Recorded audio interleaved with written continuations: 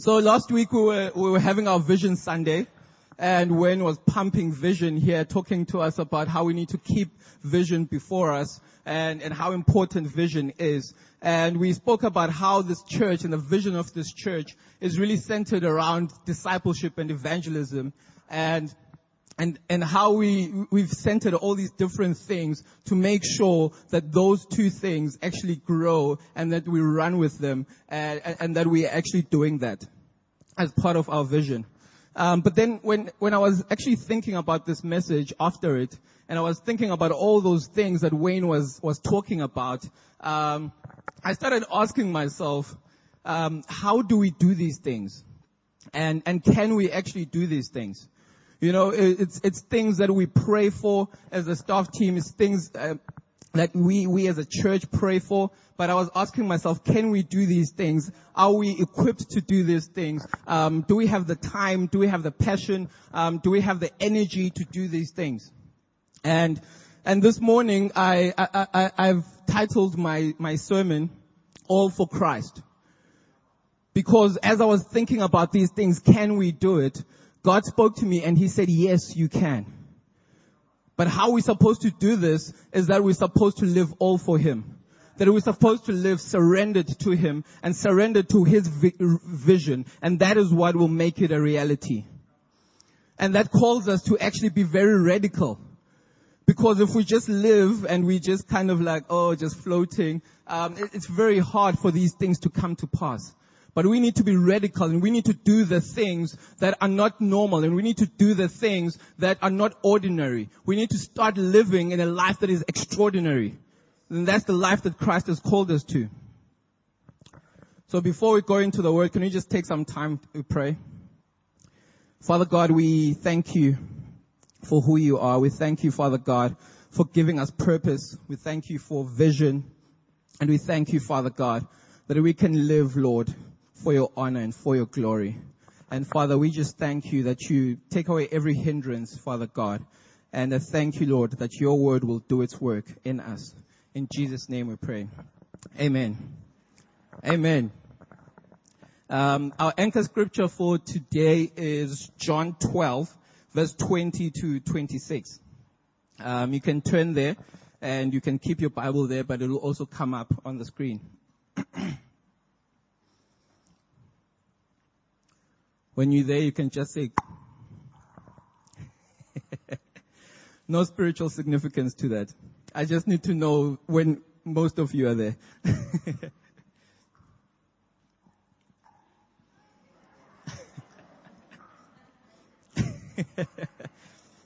Okay, I think that's enough.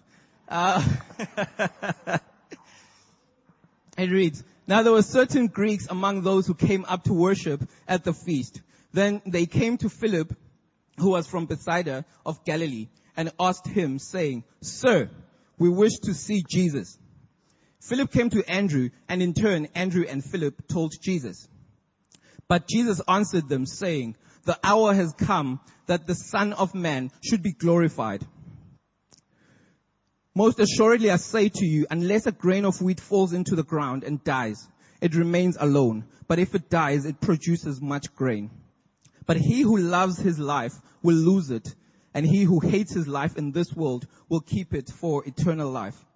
If anyone serves me, let him follow me, and where I am, there my servant will be also. If anyone serves me, him my Father will honor. It's a very interesting scripture with some very interesting proclamations and things that happened. So as I was sitting and looking at the scripture, I started asking myself questions. So it says there were certain Greeks among those who came up to worship at the feast. So these feasts were Jewish feasts, but these guys are Greek. So they're coming to a Jewish feast, and so the fact that they're Greek means that they're Gentiles, non-Jews. And so they're coming to this Jewish feast. And in the Old Testament, Gentiles were allowed to go and celebrate the feast and go into the place of worship. They were told that they weren't supposed to hinder them. But these guys are coming now, and they're saying they want to speak to Jesus. And Jesus was not the guy who was placed up there by the Jews of those times. He wasn't like the high priest or anything. He was just kind of like doing his side ministry. He wasn't in mainstream, you know. So these guys are coming and they want to see Jesus. And they come to Philip, and Philip, instead of just going to Jesus and saying, Jesus, there's these Greeks here that, he doesn't go that route. What he does instead is he first goes to Andrew, and he's like, hey, Andrew, these guys, they want to see Jesus. And when I was reading that, I thought about when I was a child.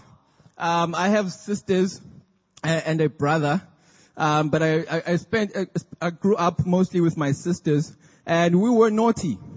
So there was a lot of times where we did naughty things, and then we got ourselves in trouble.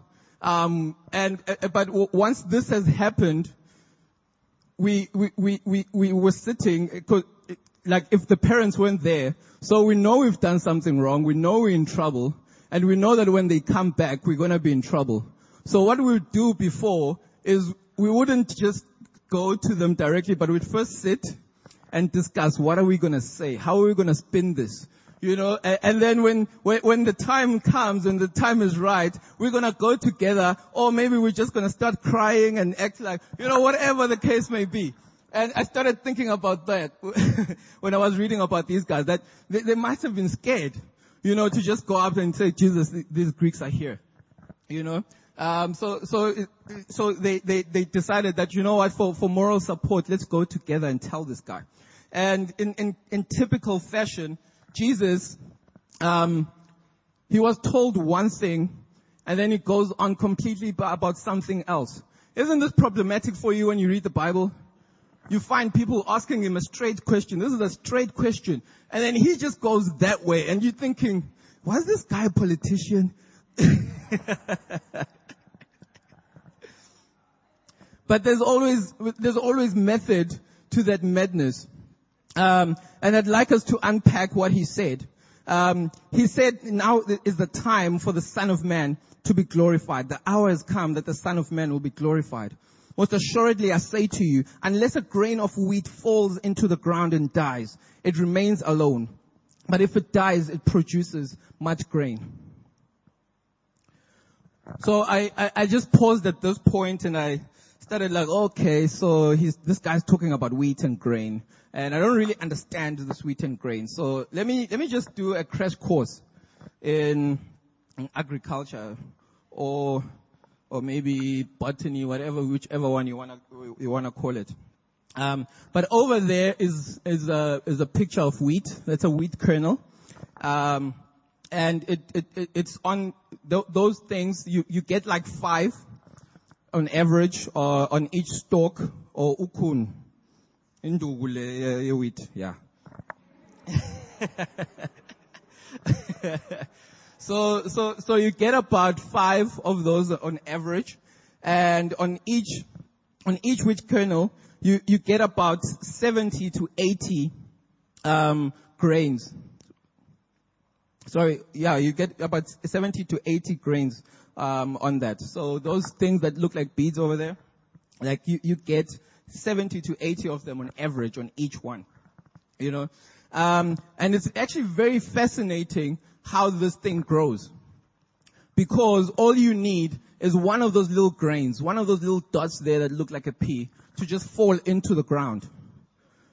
And then when that falls into the ground, what happened is, as you see the bran over there, that starts shaving off, and then the germ, which is in the center, that starts growing and starts sprouting and starts taking nourishment from the soil.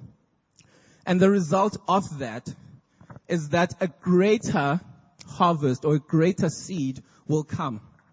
A greater fruit will come. And that this will actually grow exponentially. That when this grows, it becomes, so let's just do the math here. So there's like about 5 kernels.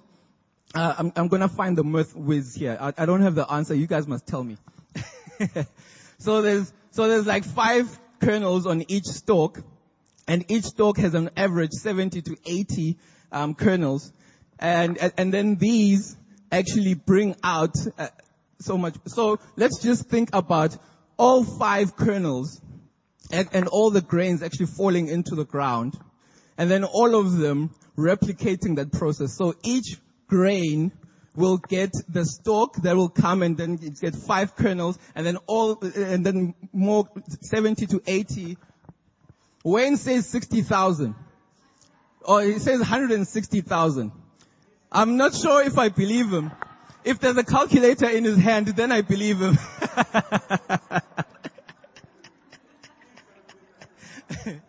So that's a lot of growth, right? So this is basically what Jesus was saying, that if I do not, like this grain, fall to the ground and die, then there will not be exponential growth. Then I will not bear as much fruit as this grain and this grain of wheat can. And if you look at a human burial, if you compare this as well with a human burial, ordinarily what we think is when someone passes away, we think that this is the end. We think that, you know what, there's nothing after this point. But what Jesus was also doing here was he was saying there's a different reality. I'm calling you guys to a different reality. What you know is that you just need to stick to one kernel and just stay there until you die, until the sun just squeezes you out and you die. Without actually making any more, and without replicating, and without actually teaching everyone, without actually doing anything more than yourself. And what he was saying was, even when you die physically, that there is still life. That there is still more that can come from you, that there's still more that can come from what you have done. So Jesus was calling these guys to something much bigger than them. He was opening their eyes to a whole new reality. That you know what, you used to, okay, you just have your life and you just live it, and then that's what is going to happen. But what he did was he gave up his life so that so many of us may know God, and so many of our lives may be transformed, and so many of us can know the only true God. So he became like this grain that fell on the ground, and the brand was peeling off in all its pain, in all its anguish. But something much greater came out of that. But you'll notice that there's actually a cost. There's a cost to this grain actually falling into the ground. And that cost is pretty obvious. It has to die.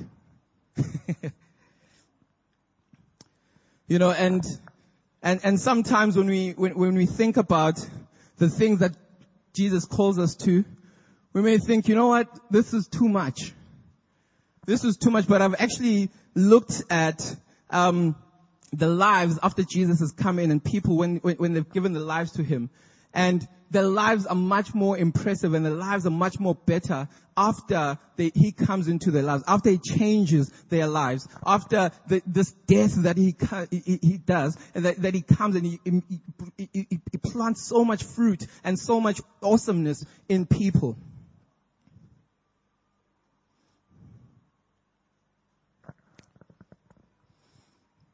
So this cost, though it seems like it's a bit too much, at the end it's always worth it. If we think about the life of Apostle Paul, you all know Paul, right? Superhero of the Bible. Yes, no? Okay, I'll tell you a bit about him. Some of you are like, I don't know, maybe I do. So Paul was relatively well educated and he was relatively well off. He had climbed the ladder in the Judaism hierarchy, and he was a reasonably influential man. You know, he met Christ and asked him to forsake everything, and Christ asked him to forsake everything that he knew, the way that he knew it. And he literally changed his entire life, including his name, from that point onwards. And this was the result of what happened to him. He had to align himself with the very people that he was killing. So before he had met Christ, he was killing Christians, the people who were following Christ. And then he meets Christ, and Christ tells him, yeah, go to them. Be their friend, help them do what you were killing them for doing. That couldn't have been easy.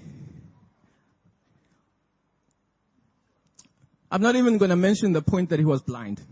That after that, he just went blind. But he started seeing again, and he went from authorizing people to be stoned to himself being stoned until almost to the point of death. He was whipped with rods and with whips, and more than 3 times he was shipwrecked. He was jailed frequently. He went hungry and thirsty, cold and without sleep. He was bitten by a snake and faced numerous near-death experiences. So this is what happened to him after he met Christ. Things don't look so good, do they? But in all of this, he accomplished great things for the kingdom of God. He stood before kings and governors and high priests, and he proclaimed Jesus. He went to and led missions and church plants to Asia, Africa, and Europe. He planted strategic churches in economic and cultural hubs like Rome, Athens, Corinth, Philippi, and Ephesus, to name just a few. He taught strong biblical doctrine.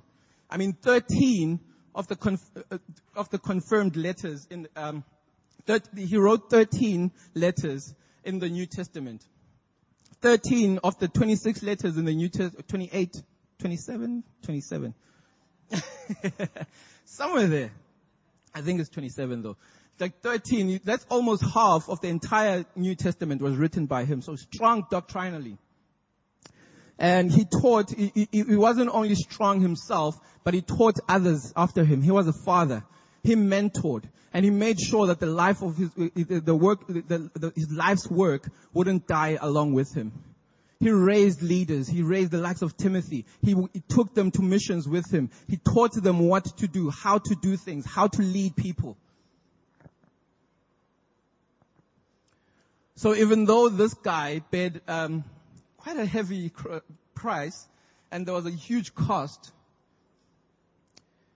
his life was so impressive afterwards.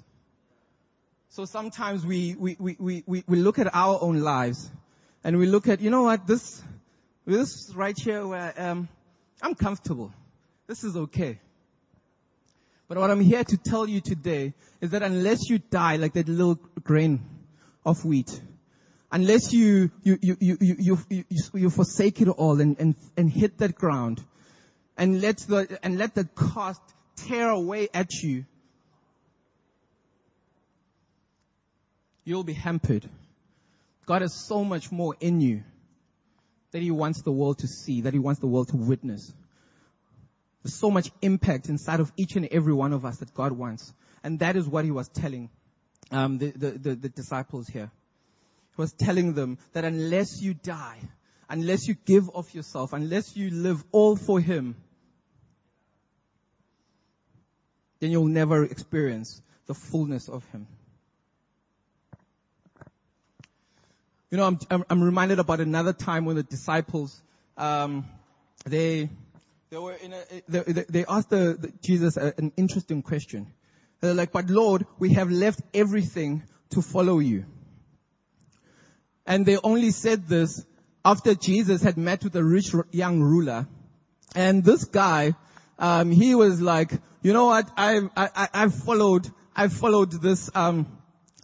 these commandments since I was young. You know, I've done this and I've done it." So Jesus is asking him, "Oh, so do you love the Lord your God? Do you honor your mother and father?" And he's like, "You know what? I've been doing all of that. But what can I do to actually get eternal life?"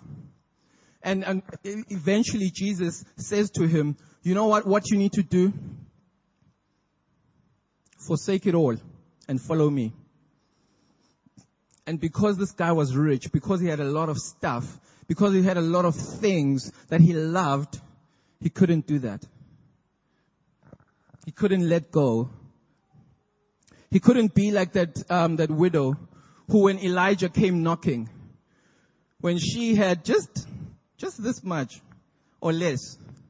And Elijah was like, I'm adding a third person to this meal. And she was like, well, let's all eat and die. But that was her faith. Her faith was like that seed. She was like, you know what? Whatever I have in my hand, I will plant it. I will plant it, and I pray that the Lord may bring an exponential growth, that He will bring 100-fold. And that is exactly what happened in the life of that woman. That she had so much, and it just kept on pouring and pouring and pouring, and she had to add more jars because God was just pouring so much over her. And that's the life that God has called us to. But so often, the cost seems so great, and the cost seems impossible for us to actually take. Like that rich young ruler. I don't know what could have happened with him if he'd followed Christ. But that's the last we hear of him in the Bible. He could have been like one of the disciples. Matthew, as soon as he encountered Christ, he let go of everything. He gave like 3/3 or half of what he had to the poor. You know, there was radical transformation.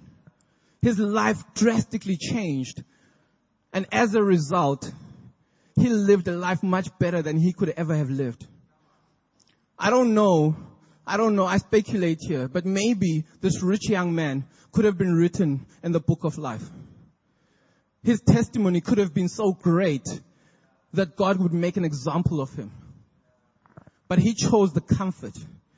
He chose what he knew. He chose what was near to him and what was familiar.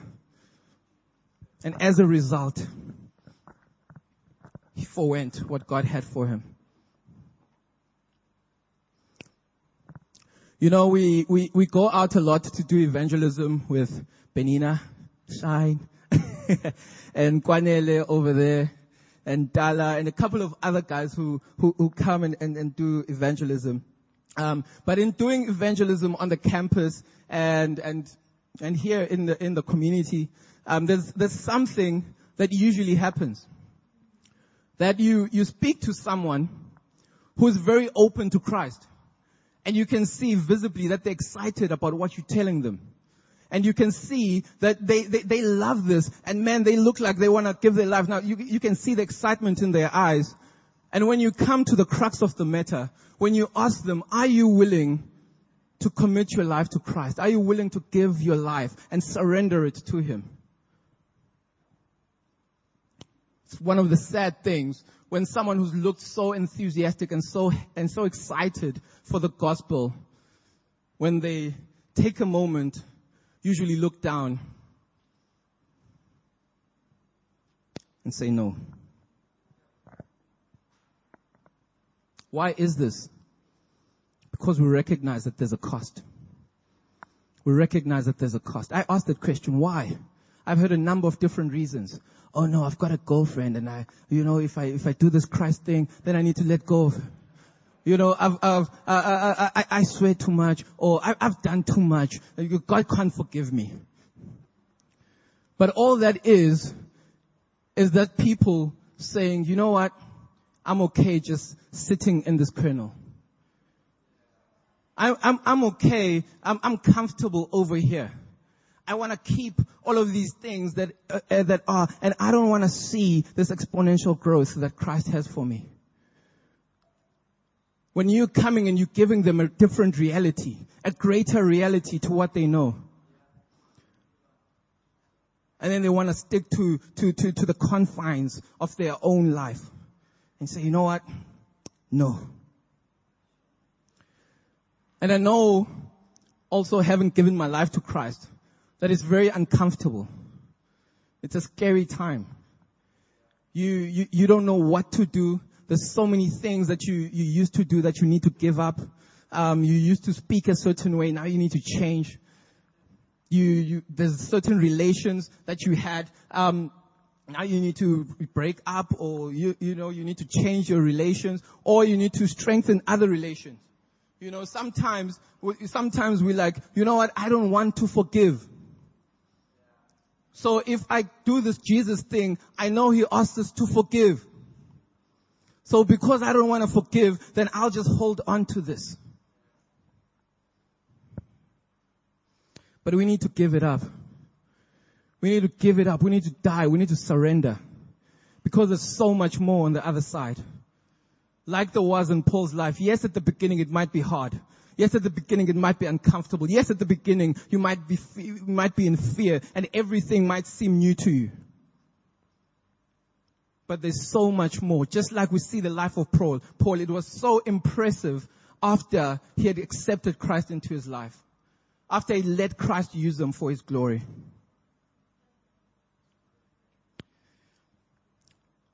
Who knows Steve Murrell? A couple of us. Okay, I'll take this opportunity. Steve Murrell is the president of Every Nation. So he's the one who's presiding over Every Nation globally. And he's the co-founder as well of Every Nation. And there's a story he tells of a lady in his congregation in Manila, in the Philippines. So this was a wealthy. Okay, before I get to the wealthy lady, there was a lady in his church who actually lost her purse. So she was at a mall shopping and she loses her purse. Boo-hoo, I lost my money, I lost my cards. What am I gonna do? So it's a bad situation. So she goes home, she tells her husband about it. I can imagine if my wife came back like, oh, I've lost my purse. Oh, I'm so sorry, dear. I don't know what I'll do, but so sorry. Okay. But while this was happening, there's another lady who was also in the same church. And this lady she was pretty well off. She was a wealthy lady, and as she was driving off with the driver, she just felt like she needed to go to this particular lady who had lost her handbag. She didn't really understand it. She didn't know why she needed to go to her, but she just felt she needed to do it. So she just was like, okay, she told the driver, turn around, let's go to this lady's house. And they go to the house and then they knock at the door and then the lady answers. And this one just says, you know what, I feel God telling me to give you my bag. She on the way to the house, she'd gotten this revelation because she wasn't sure why she was going, but she actually got to understand. So, and she actually put some money in there as well. She left some of her money in the bag. So she gave this woman the bag, and this woman was so thankful, and she told her the story, that she had lost her bag, and it looked exactly, catch this bag looked exactly like that one that she'd lost. And this woman was like, oh, thank you so much. It makes me feel a bit better, but I've lost this. And the other woman's like, oh, okay, no, God is for you. God is here. What. And then she leaves. And then when the other lady goes inside and she looks inside the bag, there's money. And this money is exactly the amount of money that she had lost. Yes, she had lost all the other things, but that money was restored as it is. But there's a moral to the story. That lady over there, her son was with her at the mall. And her son saw what happened, what God did. She saw how this lady who didn't know what had happened had just come and give that bag, and it was the same amount. Imagine what it did for his faith. And that wealthy lady, she didn't think she could hear God. She thought God speaks to other people, but not me. And when she had enough faith, and she was like, you know what, I don't know why I'm going to that house, but I'm going to go. And when she actually took that leap of faith, that's when God actually revealed to her that I can speak to you. You can hear my voice. Yes, this lady was wealthy. Maybe this bag didn't really cost much for her. Or maybe it had sentimental value and she really liked it. I'm not sure of those. But what I am sure of is that in her saying, you know what, like that little seed, I'm willing to plant this bag and I'm willing to plant this money. So much more good came out of that. That little child saw the glory of God. He saw the sovereignty of God. She learned that God can speak to me.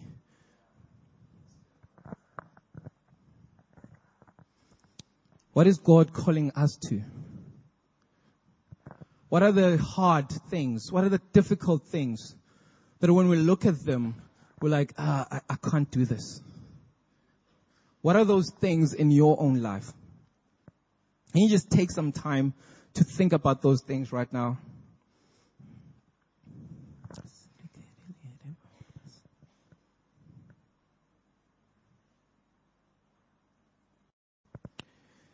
He who promised is faithful.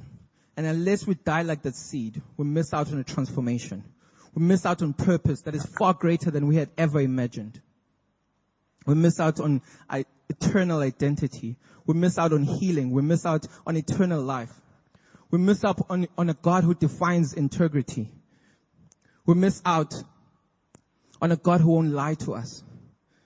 We miss out on a loving relationship with the Father. And I've seen many of these lives impacted by God.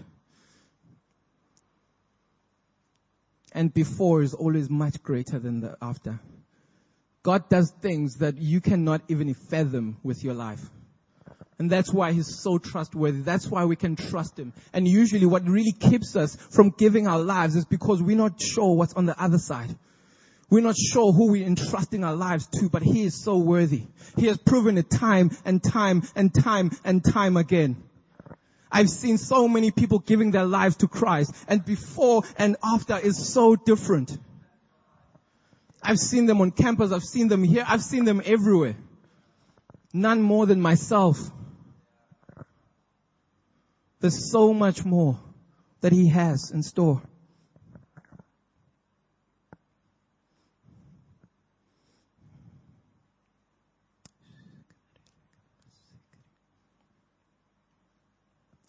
Can you just take some time to pray?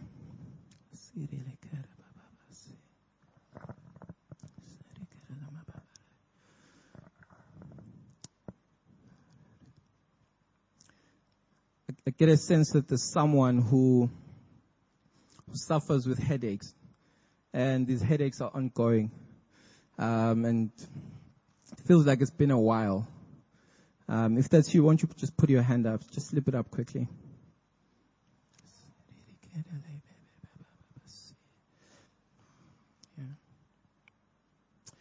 And I also feel like there's also some people here who they just believe that they can't have children. Nothing's ever been proven medically, but there's just a belief that they have. You don't have to slip your hand up. But if that's you, I'd like to pray for you as well. Father God, we thank you that you are a healer. And we thank you, Father God, that in your name, that you rid us of all infirmity. And we thank you, Father God, that these headaches are gone in the name of Jesus. We thank you, Father God, that you bring truth, Father God, when the devil brings lies. We thank you, Father God, that we will have children, Father God, and that we will be fruitful and multiply, Jesus. Father, I cancel, Lord, the plans of the enemy in these people's lives, Father. And I thank you, God, that your word is sovereign and that your word is true. God is saying that's a lie.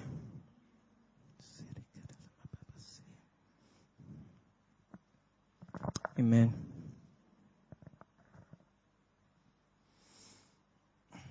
Let's look at the second part of the scripture. It says, he who loves his life will lose it, and he who hates his life in this world will keep it for eternal life. So I was looking at this part and I was like, is this guy really asking us to walk around hating our lives? Oh, I just hate my life. I don't know what I'm going to do with myself. Oh. I don't know. My brain is animated like that sometimes. But was this really what he was saying? I'm going to tell you a story, and hopefully it will encapsulate the essence of what he was saying. I gave my life to Christ on campus, like Wayne was saying. But the reason why this is significant is because at that point, I really didn't like where my life was going. You could say I hated it. I had a lot of relational struggles with some family, siblings, and so forth. I had a couple of things that were there that I was struggling with, and actually the life that I was living was not the life that I wanted to live. My heart, when I sat down and when I thought about what my life should be and what I was actually living, there was a disconnect. You know, so when I met these ladies who eventually led me to Christ and led me to church, what they did is they actually just told me what was already happening in me. They just drew it out. Like, you know what? They poked holes at all of these things that I was doing, that I'd grown so accustomed to defending, not because I loved them, but because when I looked around, I didn't see an alternative. I didn't see anything better that I could actually give my allegiance to, that I could actually give my energy and my time and my all to. So what I did was I just went with the flow. Whatever they were doing, I will do. And they drew this out of me, and they were like, you know what, you don't really like what you're doing. And there is an alternative. There is something better. And from that point on, gave my life. Totally surrendered. There were a little bit hiccups here and there, but I totally surrendered. Just a couple. And I mentioned that because I don't want it to seem like when you give your life to Christ, it's a magic formula. Like I said, there is a cost. There are things that you need to endure. There are things that you need to fight off. There are things that you need to fight for. And sometimes you might be tossed to and fro, but God will keep you sturdy. But the reason why I tell this story is because that hate that Jesus is talking about is literally hating your life.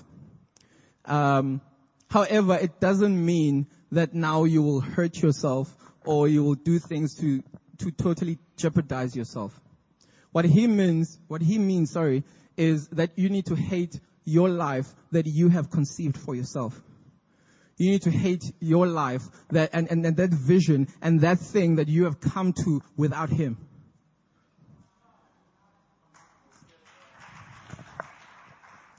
Because I was ready. I was ready to do so many different things with my life. I was ready to give my life to so many different things. But when he came, he was that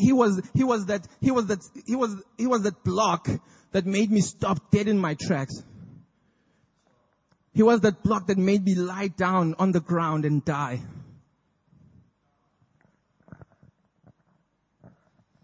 I chose to give my life to him. 2 Corinthians 5 verse 17 says, "Therefore, if anyone is in Christ, he is a new creation. All things have passed away, and behold, all things have become new." Therefore, if anyone is in Christ, he is a new creation. All things have passed away, and behold, all things become new. So, this is a very powerful scripture. And I think sometimes we don't really get the marrow and the full weight of what it actually says to us.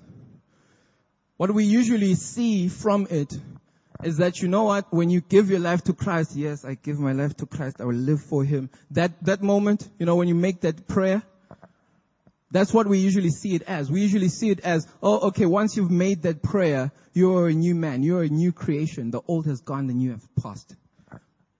But then I think sometimes in our minds it remains there. That, you know what, okay, now that I've made this prayer, I'm a new man. And then you'll encounter some people who will call you into connect groups and who'll say they're discipling you and they teach you about all of these concepts. They'll tell you about lordship. They'll tell you about being Christ-centered and all of these things. And then you learn to walk with these things. You learn to incorporate these few things into your life. And then when these people are not giving you, now do this and now work on this in your life, then we think that's it. Then we think the new man is complete. And we think, you know what, I'm done. I'm already coming to church. I fast sometimes. I can pray for myself. I can read the Bible. You know, I tick the boxes. But there's so much more to the scripture. There's so much more to the scripture. And with the examples that I've used, Paul's life was going that way. Jesus said, go that way. That's what he means when he says a new life.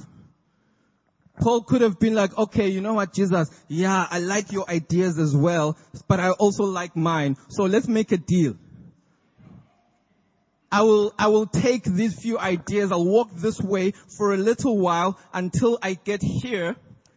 And then when I'm here, I've got everything that you had to me. Okay.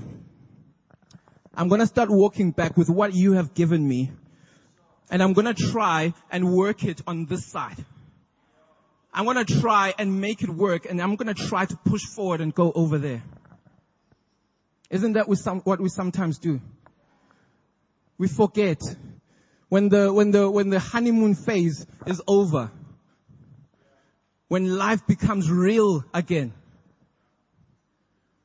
Then we start thinking, you know what, my colleagues are still the same people. My friends are still the same people. My family is still the same people.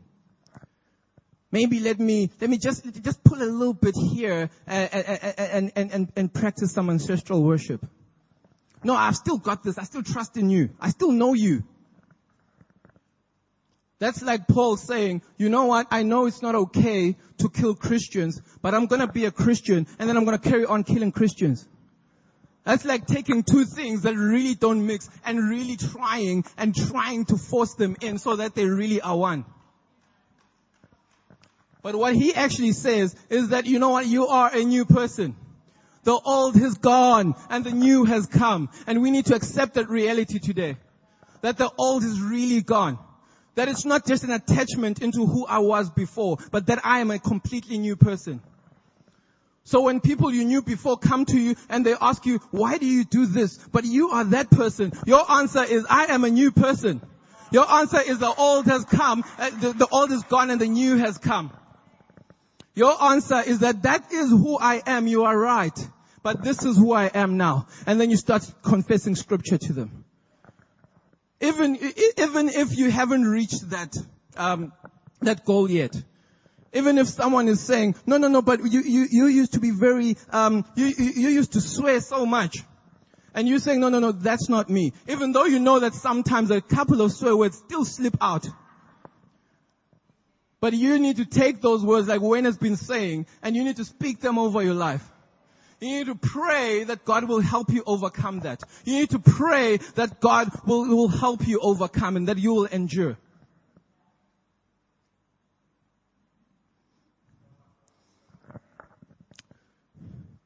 You know, sometimes Christianity can be seen as just a means of managing sin. Of just getting to morality. You know, okay, I'm gonna give my life to this guy, and just so I can be okay, just so I can be a good person, just so I can be ethically inclined. But there's so much more than that. We're not called to manage sin, but we're called to impact the kingdom. We're called to build the kingdom. We're called to shape the kingdom. We're called to heal diseases and cast out demons. We're called to people and to baptize them to Christ. To call them to Christ and to baptize them. We're called, we have the power of the Spirit inside of us. The power of the Spirit that raised Christ from the dead lives in us. Do you think God does that just so we can manage sin? Just so we can look good to the other people? There's so much more. There's so much more. And this scripture says the old has gone, the new has come. There were some things that seemed good in your life that were working, just like they were in Paul's life. You know, he was well off. He was doing well in Judaism. He was climbing the ladder. But God called him for a different line altogether.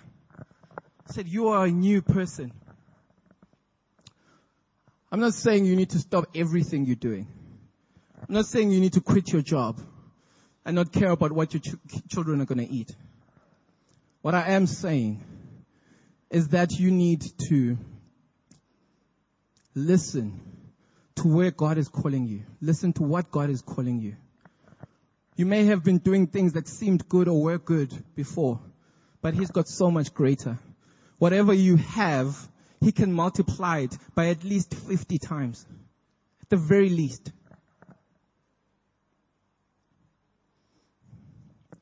We need to stop playing small.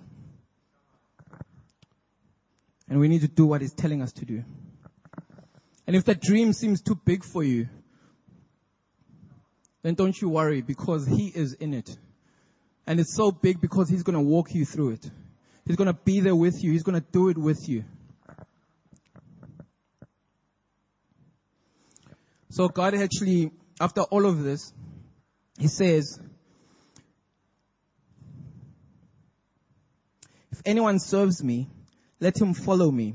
And where I am, there my servant will be also. If anyone serves me, him my Father will honor. If anyone serves me, let him follow me. And where I am, there my Father will be also. If anyone serves me, him my Father will honor. Jesus did what the Father did. He said what the Father said. He sacrificed Himself like the seed, so that you and I and so many others may know Christ. So that you and I and so many others may cheat death. He brings us a different reality, and we need to align to that reality this morning.